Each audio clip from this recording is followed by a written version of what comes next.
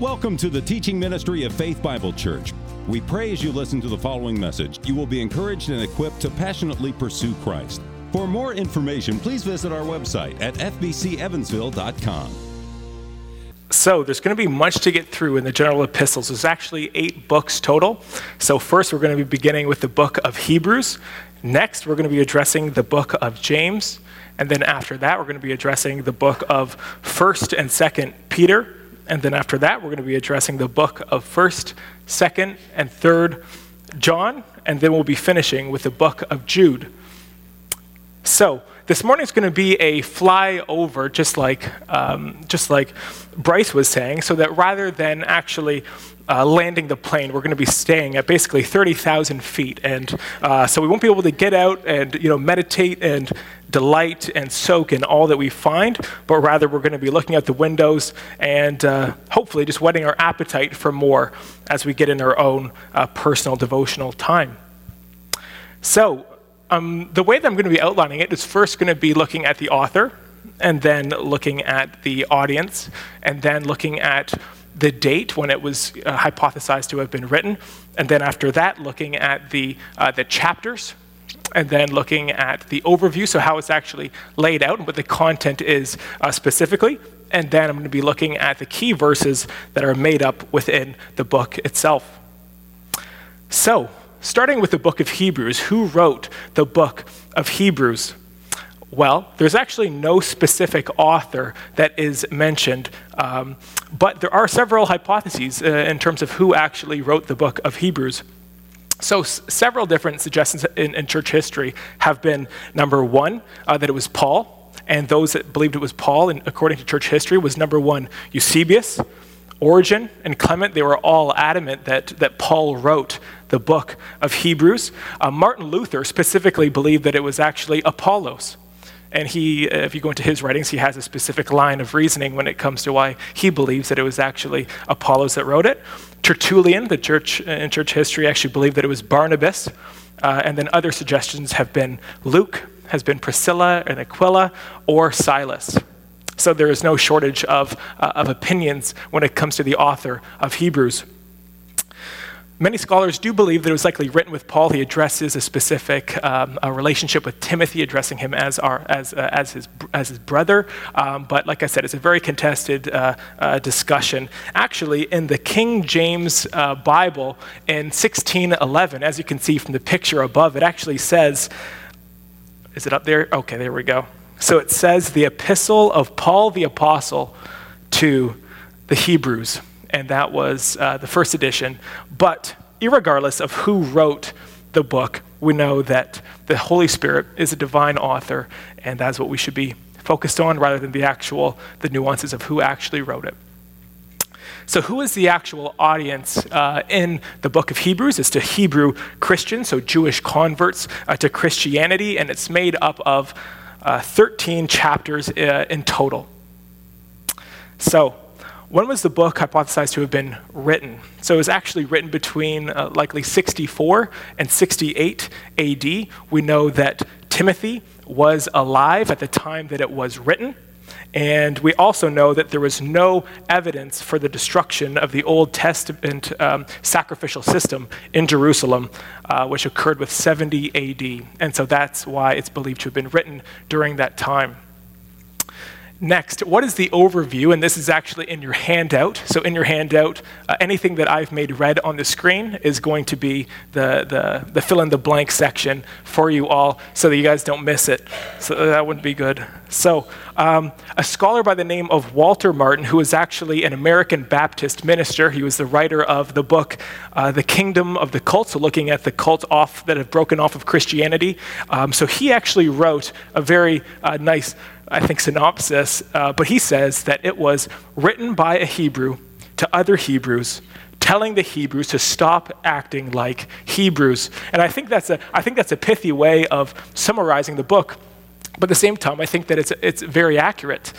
When we're looking at what was going on, many were slipping back into the rites and into the rituals of Judaism to further avoid persecution at that time, because Roman law permitted Judaism to be practiced, but there was an increasing intolerance towards Christianity, as we saw through the Pharisees, what they were claiming against Jesus about him claiming to be a king, and even when we see, in the gospel accounts, just the barrage of attacks upon that message itself.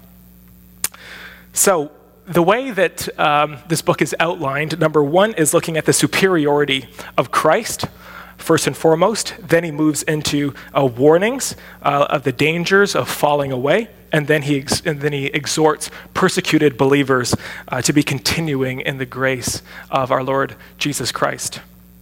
So how is this book outlined specifically? So the way that it's outlined is as follows. Number one, he looks at the superiority of Christ. That's Hebrews 1 through to Hebrews chapter 8. And he looks at Christ being superior to the prophets.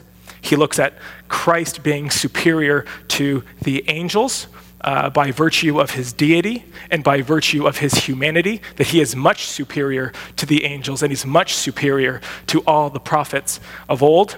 The author then looks at that he is better than Moses because he is the son who provides a heavenly rest, and he is the greater prophet that Moses spoke of in his writings. Next, we also look at the fact that he is better than Aaron because his priesthood is of a superior lineage and of a superior origin. We see that he is of an eternal order by the order of Melchizedek, not the order of the Levitical lineage of priests. So as we continue, we look at the superiority of the new covenant system, that this is much superior to the old covenant based upon, number one, its promises. Number two, the fact that it's based upon a better sanctuary. We know that the Old Testament temple, and there was different temples at different times, but they have been utterly destroyed in 70 AD, and then in later periods it was built up. But we have a much better sanctuary, the heavenly Jerusalem. And so it focuses upon that. And then it looks at next that we have a better sacrifice. This book is wonderful because it doesn't just look at Christ as our high priest, but it looks at him as our sacrifice as well. So he's not just a high priest, but he is a sacrifice upon the altar for us as well. And this book is really just looking at the Old Testament unfolding into the new. It's really, really wonderful. Next, he looks at different exhortations drawn from these principles of superiority. Number one, that we are to be drawing near to God and we are to be holding fast to him. Next, we should be running the race of faith with endurance. It looks at several other exhortations as well. This book is titled, Pull It Down? Down? Okay. Is that good? Yep. Okay. All right. Perfect. If there's anything else, just let me know. All right. So many of you may know a contemporary theologian by the name of Sinclair Ferguson. Sinclair Ferguson is an outstanding theologian, and he actually noted and claimed that this book is titled, or that this book can be summarized also as an epistle of warning. Now, before him, another theologian who claimed that was John Owen, who was a Puritan theologian in England, and he said that this really is an epistle of warning. I'm just going to go through several of the warnings that are outlined in this book, and hopefully we'll be edified by them. Number one is the warning against drifting. So the author says that through neglect, we can easily drift away, and that we must pay much closer attention to what we have heard, lest we drift away from it. And so what's the solution of that specifically? Well, the solution is that we give more earnest heed to the Word of God and to its preaching. Next, the next warning really is the warning against departing. So we know that through sin's deceitfulness, one can become hardened and one can fall away from the living God, is what the author says. The author says, "Take care, brothers, lest there be in any of you an evil and an unbelieving heart leading you to fall away from the living God." What's the solution to that? The solution is that we are to exhort one another daily and to remain steadfast in the walk of faith and in our pilgrim journey. Next is a warning against disobedience. Like Israel in the wilderness, we can fail to enter our rest through disobedience according to the author. The author says, "Let us therefore strive to enter that rest so that no one may fall by that same sort of disobedience." And I know you can then get into these theological disputes of the elect not falling away, but that's really not what the author's trying to get at here. He's instructing them here, let us strive so that no one can fall by that same sort of disobedience. So we need not, again, try to be getting lost in the forest there, but those are important discussions to have. Next is, the solution. Sorry, did I give the solution there? The solution is to be giving diligence and heeding the word of God. The next warning really is against dullness. So the author wants to warn this specific group about dullness specifically, because dullness of hearing can make it difficult for us to appreciate the blessings that we have in Christ, and even falling away to the point of crucifying the Son of God afresh, where he says specifically, "It is hard to explain since you have become dull of hearing." And so that's a warning that we're all to be mindful of, especially being in such a faithful church where we're hearing the word so frequently that we think we know this, and we think that we, by hearing only, have made that a practice in our lives. But we'll be getting into James next, and that's a warning that he has as well. So what do we do, and what's the solution for that? The solution is that we not only grasp the elementary principles of the oracles of God, but then we press on to spiritual maturity and perfection. Andrew Walden invited me to go through a book on spiritual maturity by Sinclair Ferguson. It's very edifying. If any of you guys want to read it, it's very, very good. And I think actually the leadership is planning on doing a book study on that as well in the future. So next is another warning against despising. It is possible to despise God's grace as to no longer have a sacrifice for sins, but to only have a fearful expectation of judgment. And that's what the author writes. He says that we are to be holding on to our confidence in Christ and to believe with endurance. Next, we have a warning against defying. Sorry, guys. It is possible to refuse to listen to the one who now speaks from heaven. And he says, see that you do not refuse him who's speaking. The author talks about if it was possible for you to defy the oracles from God that was delivered by angels, see that you do not refuse the Son of God speaking to us. And what's the solution for that? The solution is that we look diligently to the grace of God and receive it in such a way that we will serve him acceptably with reverence and with godly fear. So many of you likely know the hall of faith, that wondrous hall of faith in Hebrews chapter 11. I will not have enough time, and I will not be going through each and every one of these wonderful instances of faith, but what we can do is just briefly touch upon several examples that we have in Scripture. So number one we have, that I'd just like to draw our attention to, would be Abraham and his wonderful faith and his wonderful faithfulness, even to the point of God calling him to sacrifice his son.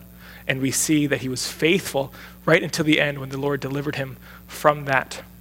We also have, who's next? David. So we have David. We see David's courage. We see David's faith. We see a man after God's own heart. And we see him even when the whole army and the even king of Israel refused to go against that I was going to say monster, but that enemy of Israel, with him stepping forward in full faith. A wonderful, wonderful story. But he was not without failures. Another instance that we have is Daniel. And so Daniel being in the lion's den, that wonderful prayerfulness of Daniel, and just the example that we have in him through that. Or we also have perhaps one of the greatest deliverances in the whole Old Testament. God delivering his people through the Red Sea by Moses. And just a wonderful, wonderful picture of the Lord's deliverance, which specifically is pointing forward to Christ, to us being in slavery. And so it's a wonderful, wonderful story. All right, moving to the next slide here, we're going to be looking at several key verses. Number 1, I believe that this opening passage is full of such grandeur that it's comparable with the opening of the Gospel of John. And I believe that it's even comparable to the point of Genesis 1:1 for the reason that it outlines not only Jesus' deity, but it outlines Jesus' inexpressible glory. It outlines that he's the creator of the entire universe. He's the upholder of the entire universe. He's the heir of the entire universe. And it does that in like 3 verses. It's an amazing opening. And I think it'd be good if we all perhaps even in your own devotional time, even memorize this text. And I'll just read it to us here. Long ago, at many times and in many ways, God spoke to our fathers by the prophets. But in these last days, he has spoken to us by his Son, whom he appointed the heir of all things, through whom he also created the world. He is the radiance of the glory of God and the exact imprint of his nature, and he upholds the universe by the word of his power. After making purification for sins, he sat down at the right hand of the Majesty on high. So a rich text that we would be all edified to be thinking much upon and meditating upon. Another great text would be Hebrews chapter 4, 14 through 16. Let me see, I got it up there, good. Therefore, since we have a great high priest who has gone through the heavens, Jesus, the Son of God, let us hold firmly to the faith we profess. For we do not have a high priest who's unable to sympathize with our weaknesses, but we have one who's been tempted in every way, just as we are, yet was without sin. Let us then approach the throne of grace with confidence, so that we may receive mercy and find grace to help in time of need. So again, a beautiful text. If any of you have read the book Gentle and Lowly, the book Gentle and Lowly is actually drawing much from a Puritan writing titled The Heart of Christ by Thomas Goodwin, a beautiful book expounding and expositing that text specifically in Hebrews 4 with some beautiful application and some beautiful meditations for us as well. Even the picture's edifying. All right, the next verse is a definition of faith that most of us would be well acquainted with, that faith is the assurance of things hoped for and the conviction of things not seen. So again, a beautiful text there. Hebrews chapter 12. Therefore, since we are surrounded by such a great cloud of witnesses, let us throw off everything that hinders and the sin that so easily entangles, and let us run with perseverance the race marked out for us. Let us fix our eyes on Jesus, the author and perfecter of our faith, who for the joy set before him endured the cross, scorning its shame, and sat down at the right hand of the throne of God. So again, a rich book. It's very good. So now we're going to be moving over to the book of James. Who wrote the book of James? That is not a facetious question, because there are several apostles by the name of James. So the actual writer who wrote this was Jesus' half-brother, James. And with that, this James was actually residing over the church of Jerusalem at that time. And this James is also referenced by Paul in Galatians as being a pillar of the church. According to church history, this James is also referenced to being called James the Just. And he also is referenced in church history as well to be known by his camel knees. And they say that he has camel knees because he prayed so frequently and so fervently and so earnestly that he actually developed calluses over his very knees. Ultimately, he was clubbed to death in a wonderful story of martyrdom for the faith. But this James is not to be confused with several other Jameses that we have in the New Testament.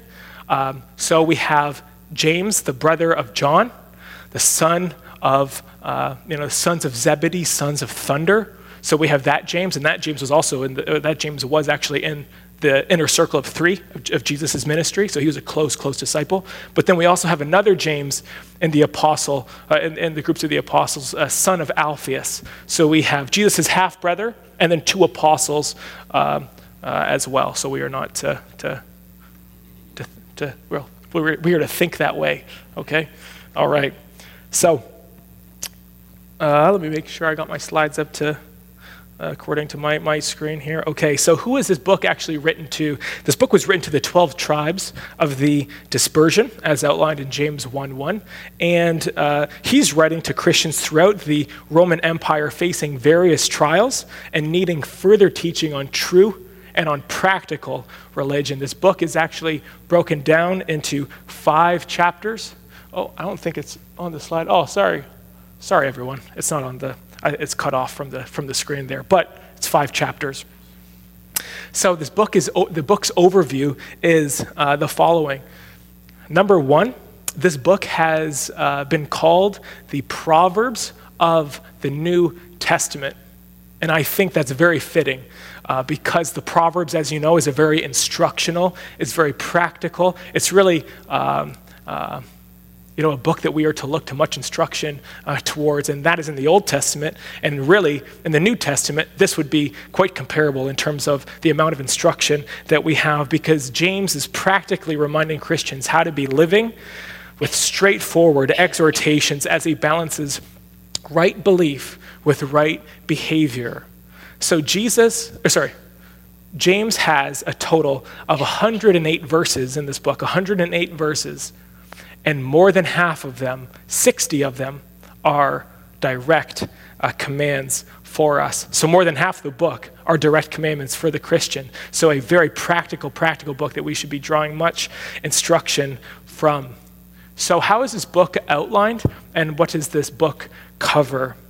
So first, James looks at true religion endures trials and it endures temptations. And I think that's one of your fill in the blanks there. And it endures trials and temptations with joy, and it does so with patience. And it doesn't just do so with joy and patience, but it does so with wisdom from God. And with wisdom from God, it doesn't just do that, but it also does that with a proper perspective. And in addition to a proper perspective, it does so with an understanding of temptation. That the temptation that we have in our own hearts is not ultimately from God. That temptation to sin, that is from the principle of indwelling sin that we have in our lives, but God does not tempt us to sin. That is the sin that dwells within us. So we are to be mortifying that day in and day out, but that temptation to sin is not from God. Next, we do it with an awareness of the Father's goodness. And this is that beautiful text where it talks about God being the Father of all lights, and that every good and perfect gift comes from above. Next, true religion. Oh, let me make sure I got my slides up to, oh, there we go. Okay, here we go.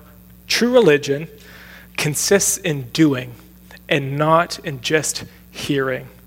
So with that, we should be swift to hear, and we should not be hearers only, but doers. For those that are hearers only deceive themselves. So ultimately, no one willingly wants to be deceived. Not one person in the history of the universe is willingly and wanting to be deceived. But it's possible. If we hear the word without practicing it, we will deceive ourselves and think that we are something that we are not. We should not show any personal favoritism at all in the Christian journey. We should also show our faith by our works. This is also explained by Jesus, looking at the tree by the fruit. So this is no new teaching. This is just expanding upon in a way of teaching it in a little bit slightly different manner, or not even a different manner, same manner. So next, he talks about that true religion displays wisdom, and it does not just display speech. So with that, he outlines the danger of the tongue, and he has some beautiful images looking at the bridle and the bit of a horse. He looks at even the rudder of a ship. He looks at the destruction when it comes to a fire. It's very vivid when it looks at the danger of the human tongue. It looks at the difference between heavenly wisdom and earthly wisdom, that earthly wisdom is just base and carnal, and he even says demonic, and that there's a big, big difference between earthly wisdom and spiritual wisdom. Next, he outlines that true religion befriends God through humility. He outlines how to be an enemy of God, which is through pride.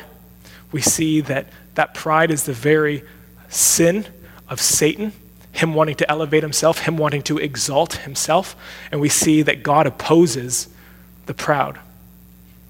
But God gives grace to the humble. We see how to be drawing near to God, which is with a humble and with a meek and lowly, contrite, broken, penitent heart. That is how we approach God, and no way else. Next, we see that true religion is blessed through patience, and is blessed through prayer, and it's blessed through love. We see the curse of rich oppressors. Oh, 1 second, I got to make sure I got all my slides up to snuff here. There we go. It outlines the curse of rich oppressors, which is a big warning for us how to be, once we are in a place, he's even talking about the rich, to be stewarding our finances and to be stewarding our positions well, and not to be abusing those that are beneath us. Again, he has some pretty vivid animation, or some pretty vivid descriptions of that there as well. Next, he looks at the blessing of prayer, and he looks at the blessing of love for those that are in error, that it looks at covering the multitude of sins for bringing a brother back that's in error.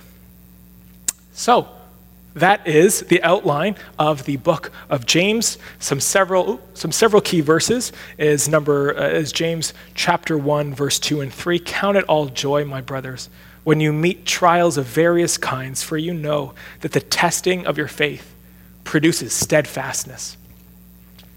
Another verse, James chapter 1, verse 19, let every person be quick to hear, slow to speak, slow to anger, for the anger of man does not produce the righteousness of God.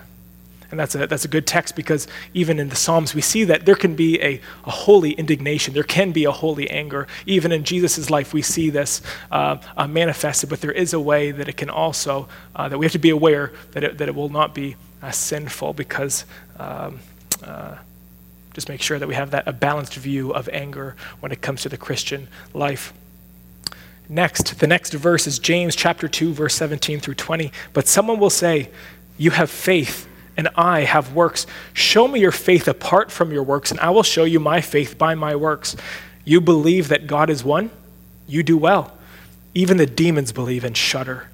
Do you want to be shown, you foolish person? And he then expounds it. You are a fool, and you are a foolish person if you believe that you can have faith that is not manifested by works, and that faith being fruitful, that you can be manifesting, or that others can be visibly appreciating in your life, that fruit that is there. And if all you have is a profession or a notion or a mere intellectual understanding or assent of the truth, that is not faith at all. Next, James chapter 5, verse 16 through 17, the prayer of a righteous person has great power as it is working. Elijah was a man with a nature like ours, and he prayed fervently. And we look at the famine that came across that land, and we look at his prayer initially. We look at the 3 years of the famine. We look at him praying, and then the famine ceasing. And it says that he had a nature just like yours, or just like ours. Very encouraging text. All right, so we're through Hebrews, we're through James. Next, we're going to be getting to the book of 1 Peter. So the author is the Apostle Peter. And who was Peter writing to at this time? Peter was actually writing to, as he outlines in chapter 1, verse 1, this is written to those who are elect exiles of the dispersion in Pontus, in Galatia, in Cappadocia, in Asia, and in Bithynia. So he outlines clearly who he is writing to. How many chapters are there? There's 5 chapters, the same amount as in the book of James. We see that, or I'll be going to the overview in a little bit, but when was this book hypothesized to have been written? It's actually between 60 and 65 AD, and the overview is that he is writing to believers who have been dispersed throughout the ancient world and were under intense persecution, teaching them to endure that persecution without bitterness and to do so without losing hope. The key theme of this book, and this is a fill in the blank, is hope in the midst of suffering and to be living holily in a hostile world. And this is a book that we could be taking much from living in a very hostile world and a very godless world, to be doing so patiently and to be doing so not with bitterness. So how is this book outlined? This book is outlined as such. Number one, this begins with an introduction that this is from Peter, an apostle of Christ, and he's writing to the elect exiles of the dispersion, and then he gets to talking about our salvation in Christ. He talks about that we have been caused to be born again to a living hope, and he speaks about the joy that we have in the midst of our suffering. He talks about that we as Christians, or at that time he's talking to Christians being served through the prophets, and that we have been served through the apostles as well. So we're in a very privileged position.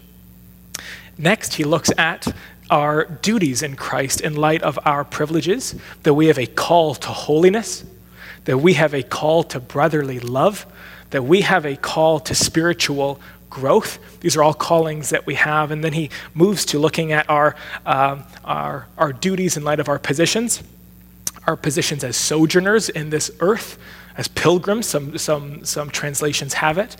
He looks at our positions as citizens, being in submission to the government, and even that, you can make sure you have a balanced view of that and how to be understanding that text. He also looks at the duties of servants or of slaves at that time. He looks at the duties of wives and as husbands having a complementary role in marriage. He looks at the role that we have as brethren towards one another. He looks at the role that we have as sufferers for righteousness' sake. It looks at our role as those who are awaiting the coming of Christ. Next, he looks at our duties in Christ in light of our persecution.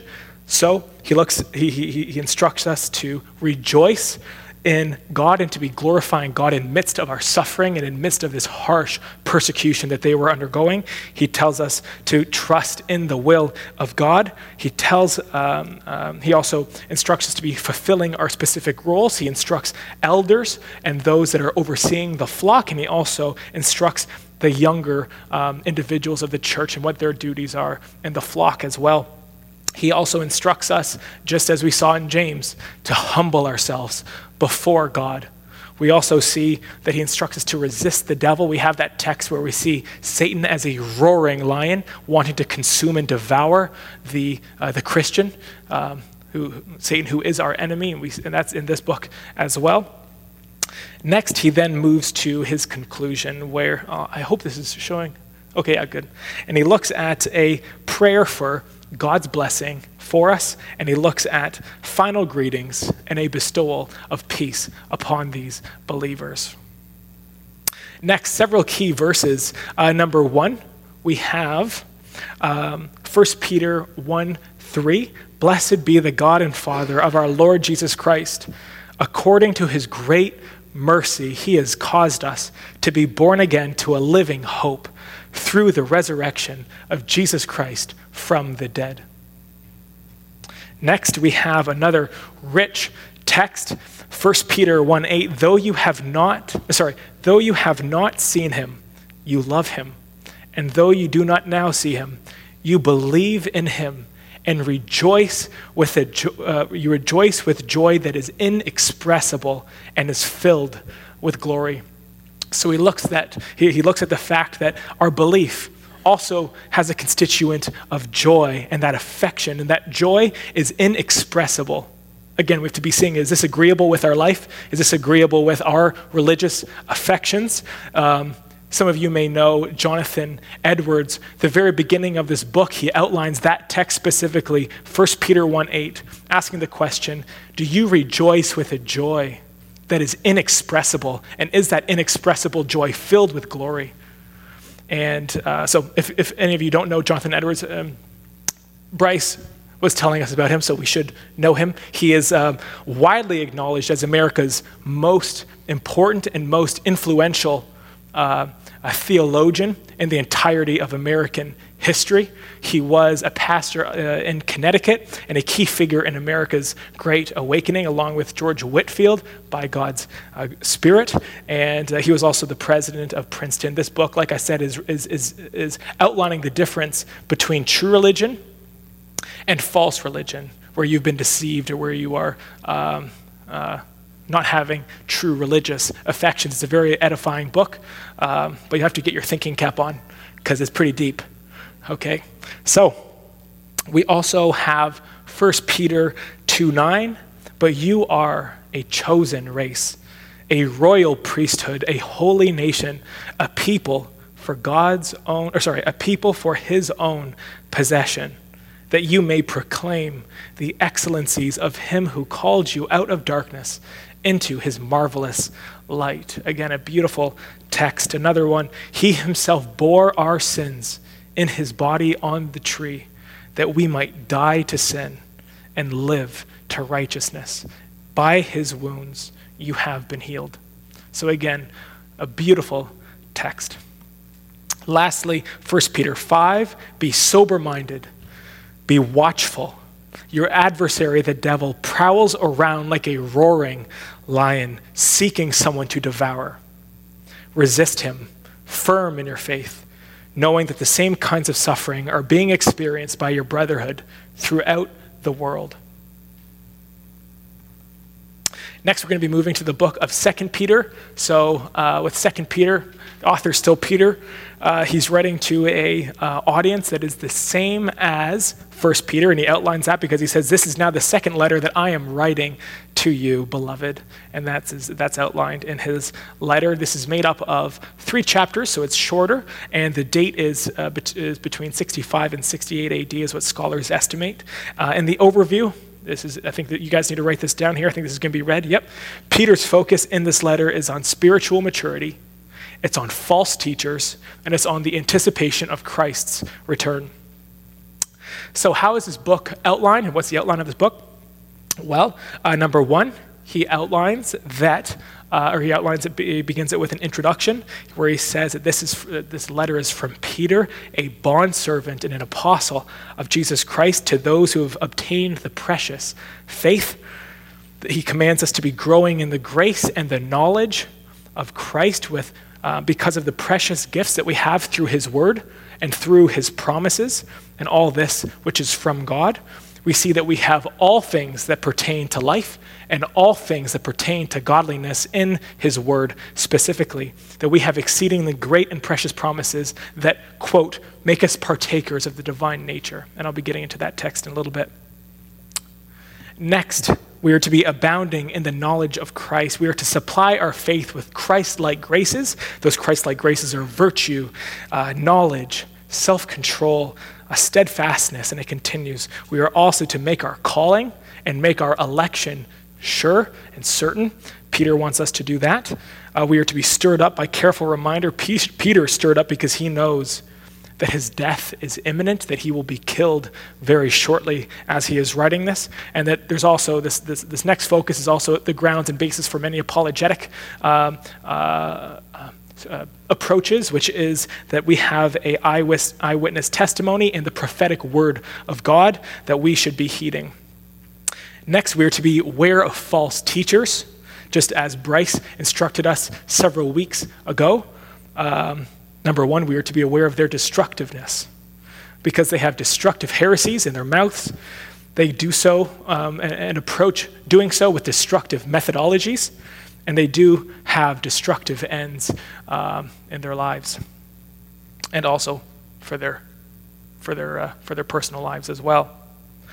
Next, it looks at their doom. We see the example that Peter outlines for the angels who have sinned, that God has cast them into hell, and he has committed them unto chains of gloomy darkness. So a very, very vivid and a very harrowing a description that we have and that God wants us to have of these who have disobeyed. We see the example of the flood, where he preserved Noah, who was a herald of righteousness, and 7 others. And aside from those 7 others with Noah, he destroyed the entire ancient world.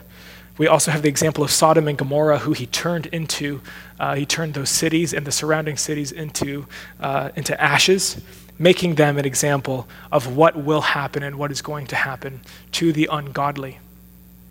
God will deliver the godly, and he will punish the ungodly.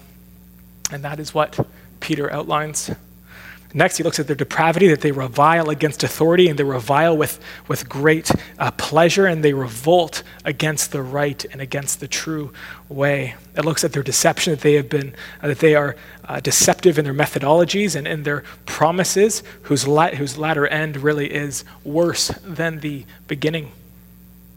We are to be looking for the Lord's return, even despite the scoffers who have claimed otherwise. They have forgotten that the world was destroyed by water in times past. We are not to be forgetting that. And we are to be reminded that the Lord is not bound by time and that he is long-suffering. Next, the Lord of the day will come as a thief in the night. It will come swiftly, just like a thief. We should be ready with a holy conduct, looking for the promise of a new heavens and a new earth. That is what we are to be fixed upon and to be focused upon with where righteousness does dwell. We are to be aware lest we fall, and we are to be growing in the grace and the knowledge of our Lord Jesus Christ.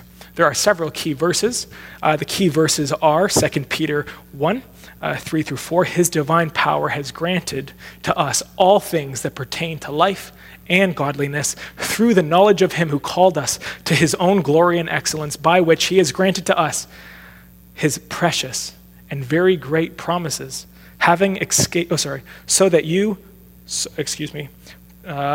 so that through them you may become partakers of the divine nature, having escaped from the corruption that is in the world because of sinful desire.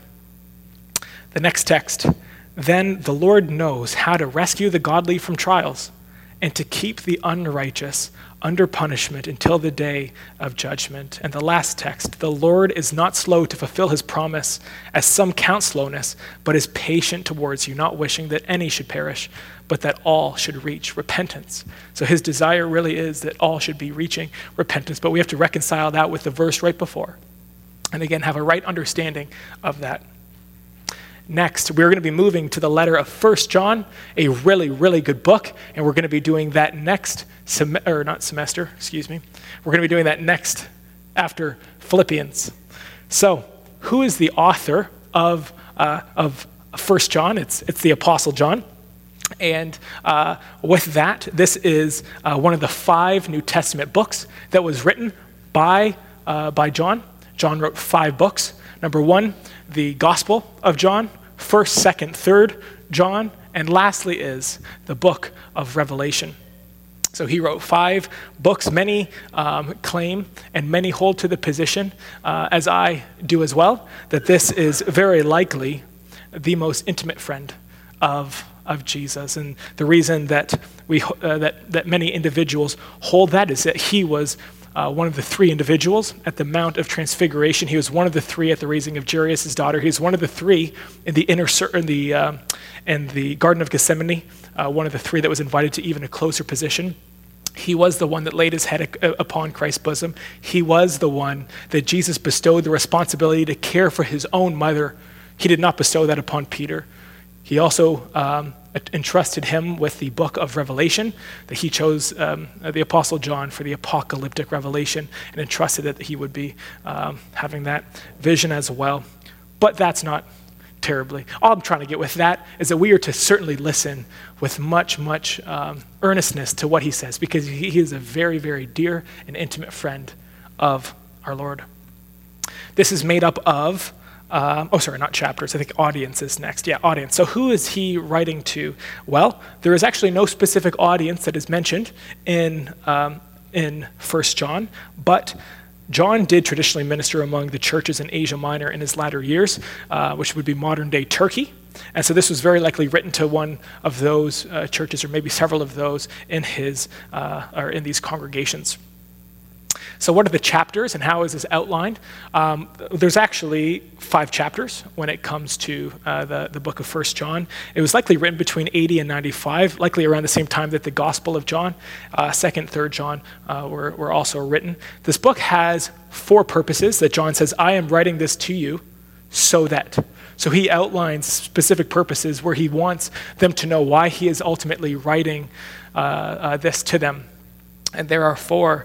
First is that these things I write to you, that your joy may be full. So he wants believers to have joy, and he wants their joy to be full. And that is in 1 John 1:4. He also has a second purpose that he outlines. These things I write to you so that you may not sin. He's writing this to them so that they would not sin. That's a purpose of him writing this letter. Another, let me get that up here. Perfect. Another is that these things I have written to you that you would know that you have eternal life. He wants believers, his will is that believers would be having assurance of salvation. And he also says that he wants believers to be continuing to believe in the name of Jesus. So that's the fourth purpose that John outlines, that we would have joy, that joy would be full, that we may not sin, that we would know that we have eternal life, and that we would continue to believe. What's the outline, the overview? The overview is 1 John is written to further expound living in fellowship with God and to give believers assurance of their salvation as they confront the errors of a prevailing heresy of that day, which was Gnosticism, which was a philosophy that held that spirit is good and that matter is evil. And in addition to it just being wrong, why was he also wanting with so much fervor to be fighting that? Is because it was leading to false theories of Christ himself. There are many parallelisms, some beautiful parallelisms in 1 John, and these parallelisms are striking. So number 1 would be Christ versus the anti-Christ. Number 2 would be light versus darkness. Number 3 would be truth versus falsehood. Number 4 would be righteousness versus sin. Number 5 would be the love of the Father versus the love of the world. And number 6 would be the Spirit of God versus the spirit of the Antichrist. A dominant note in this letter is love. I don't have enough time, and I will not be going through all of them, but we have several texts there. I don't have enough time also to be going through now, because I'm just looking at how much time I got left, but we see that he does outline assurance of eternal life.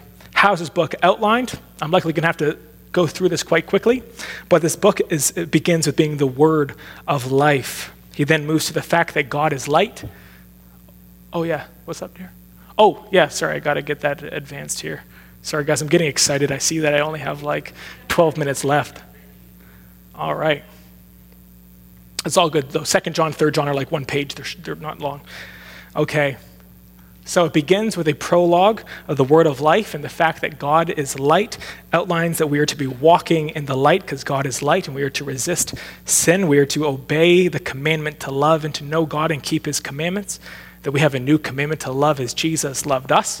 We are also to know the stages of the Christian journey. 1 second, let me make sure I got everything all.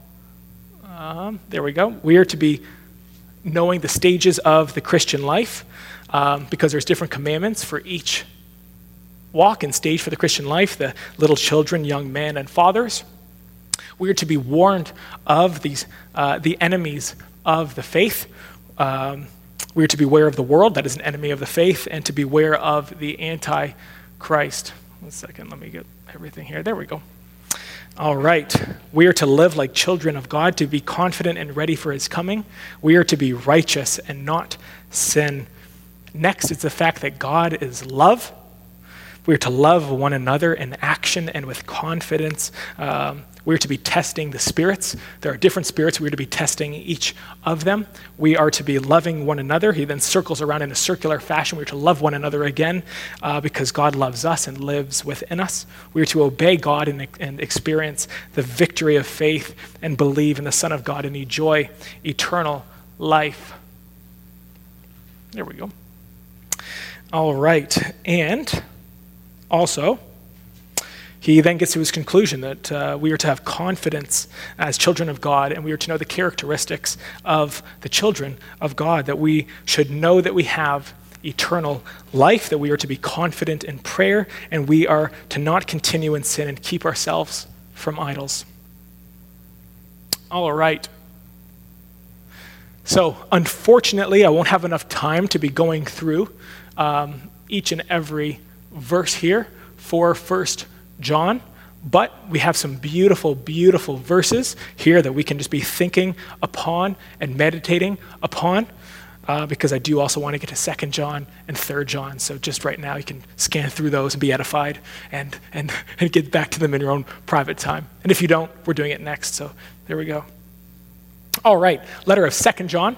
So 2 John is written by John. It's written to it's written to a different audience. It's written to a woman and her children. Now, this could be referring to a literal woman and her family. Some scholars believe that this could be a church that's meeting in a woman's home, and some hold to the position that this could be a woman in general. That this could be the church in general. This is only made up of 13 verses, as some of you, or as most of you would be knowing with your Bible reading plans, that this is like half of a page. And it's the shortest book in the entirety of the New Testament. The date was likely written between 80 and 95. So how is this book actually outlined? It's outlined beginning with an introduction to the elect lady and her children. It offers praise and encouragement for those walking in the truth. It focuses upon love. Love, love, love. Love one another. He then says that what is love? Because it's not some nebulous term. It's that we are to be walking according to God's commandments and according to that new commandment that we have as outlined in 1 John. Verses 7 through 11 focus on false teachers. We see that even this apostle of love is adamantly set against false teachers because of his focus and his love upon the truth and the message of Christ. Next, John calls them, which are the false teachers, the deceiver and the anti-Christ. We are to be on guard against the lies and take no part in the evil of their practices. He then shares that he wants to be visiting them face to face so that they would have joy and their joy would be complete. Very happy, isn't it? Or not happy, very joyful. That's what I mean. All right, some key verses. Unfortunately, I won't have enough time to be getting through this. I'm not sure if we're doing this after 1 John, but if not, just read it yourself. It's like half a page. All right, moving to 3 John. 3 John is also written to a different audience. This is actually written to the beloved Gaius, who was a believer who was in the early church at the time. He was a leader. This is the second shortest book in the New Testament. It's made up of just 2 verses longer than 2 John, so it's made up of 15 verses in total, and this is believed to have been written during that same time. How's this book outlined? How does he approach his writing this book? Well, it begins with an introduction to Gaius. He then looks at the positive traits of Gaius. He focuses that he treats the brethren well, and he treats traveling Christians well also.